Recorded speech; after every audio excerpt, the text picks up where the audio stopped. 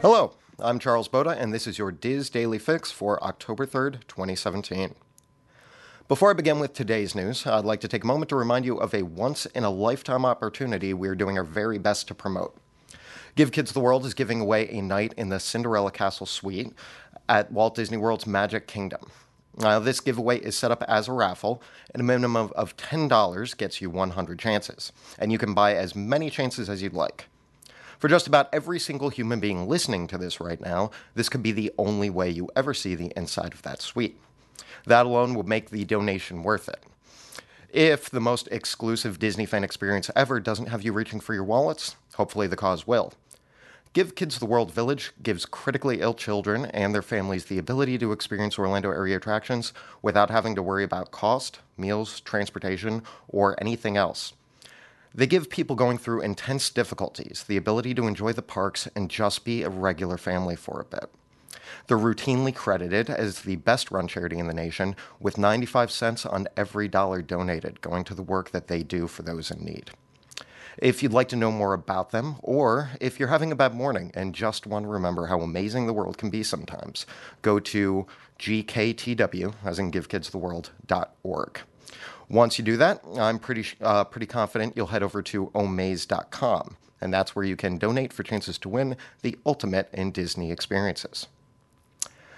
Now, first off, by now, you're more than likely aware of the horrific incident that transpired in Las Vegas Sunday, when a man opened fire from the 32nd floor of the Mandalay Bay Resort and Casino in Las Vegas, killing 59 and injuring 527 others at an outdoor country music concert.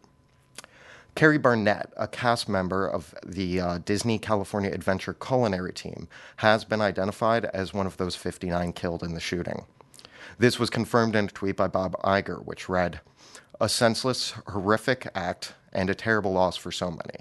We mourn a wonderful member of the Disney family, Carrie Barnett. Tragic." Now, Disney has also released a statement which said, "Our hearts go out to everyone impacted by the tragic events in Las Vegas, the victims of violence, the witnesses, and the friends and family mourning loved ones. We are especially heartbroken over the loss of one of our own to this unconscionable and senseless act." Carrie Barnett has been a member of the Disney California Adventure culinary team for 10 years and was beloved by her friends and colleagues. Our thoughts are with her family, along with our support during this incredibly difficult time. Another valued Disney cast member, Jessica Malam, was also seriously injured, and we are praying for her recovery. Now, we share primarily Disney stories with you, and we don't look forward to when they overlap with national tragedies. While our thoughts and prayers certainly go out to all the victims and their families, I know that might not be the greatest consolation to people going through the aftermath of such a horrendous event. For anyone else out there, though, who might be having a difficult time coping with how senseless the world can look, please remember that for every heartbreaking story of violence and destruction, there are thousands of people actively making the world a better place for those around them on a daily basis, and you have the power to be part of that whenever you wish. Now, moving on to other things, the official Disney fan club, D23, has announced some of their lineup events for 2018. A few highlights are Destination D, Happy Birthday Mickey, and that's at Disney's Contemporary Resort. The event will include panels, presentations, an all-new exhibit from the Walt Disney Archives, a pop-up store from Walt Disney Imagineering's Mickey of Glendale, and more. Return to Marceline. Members will have a chance to explore the Walt Disney Hometown Museum, enjoy some local treats, and stroll down Marceline's own Main Street, USA, during this full-day event with special guests. D23's Lunch with a Disney Legend. Beginning in January, D23 brings back these exclusive luncheons with Disney luminaries, where members will meet Disney legends and hear their fascinating stories. Advanced screenings. From A Wrinkle in Time to Mary Poppins Returns, D23 members can look forward to a host of exclusive advanced screenings across the country in 2018. There are plenty more events to look forward to, and check out wdwinfo.com for the current list.